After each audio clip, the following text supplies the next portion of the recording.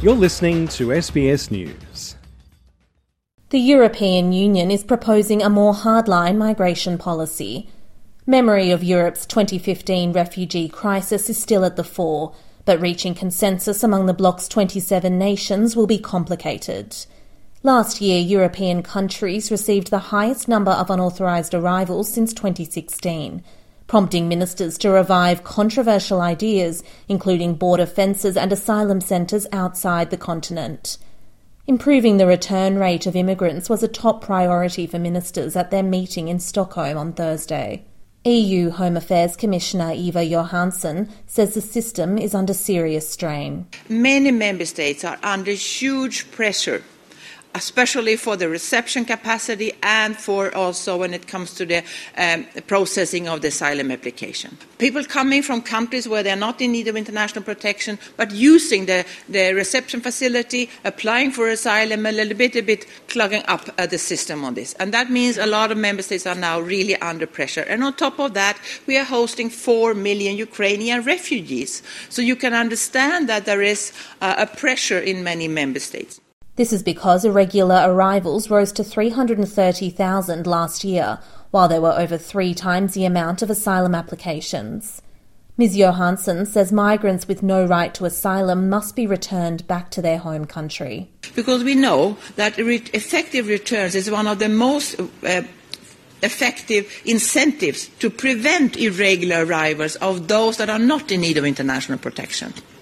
And the increase of irregular arrivals has been from countries where they are not in need of international protection, probably. We have seen a lot of Moroccans, Egyptians, Tunisians, Bangladeshi, Pakistani, Turks, Cubans, Indians, and of course effective returns is really important here.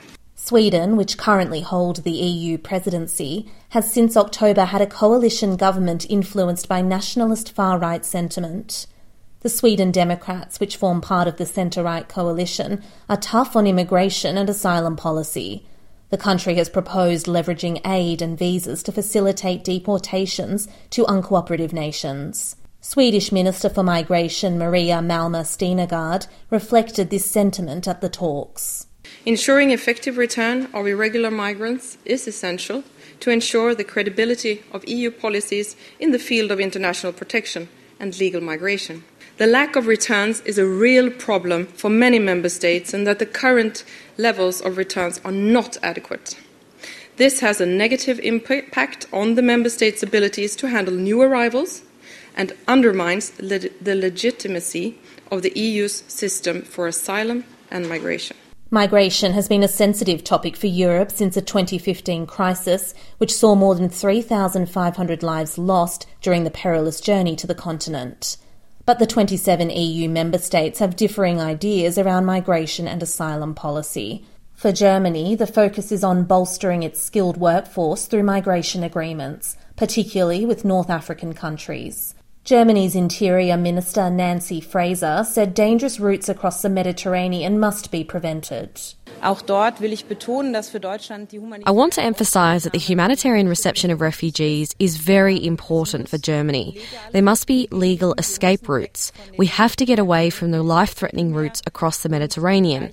At the same time, however, we must also ensure that when irregular migration occurs, we take appropriate measures there as well. In my view, this can only be done at the European level.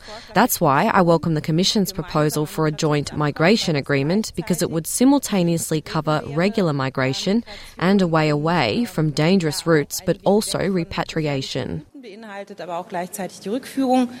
Austria, on the other hand, is calling for a tougher border stance.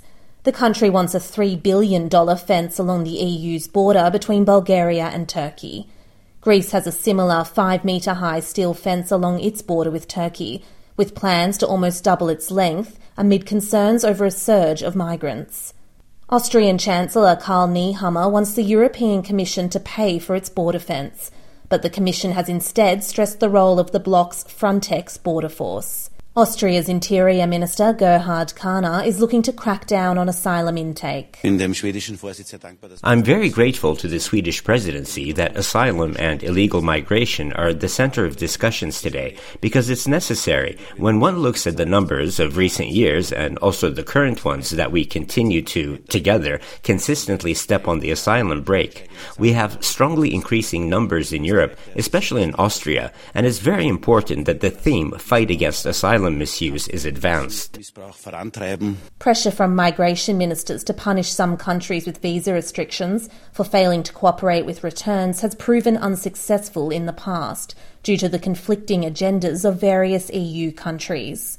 Only Gambia has been punished 3 years after the EU agreed to take measures against failed returns. The European Union effectively returned only 21% of arrivals in 2021, according to the European Commission.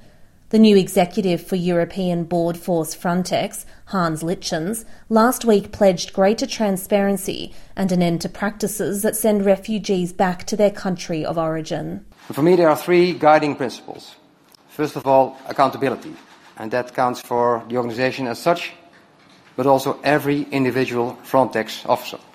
Second, fundamental rights. It's not either fundamental rights or border management, it's border management and fundamental rights. They go hand in hand. And last but not least, I think that's the basis of everything, transparency.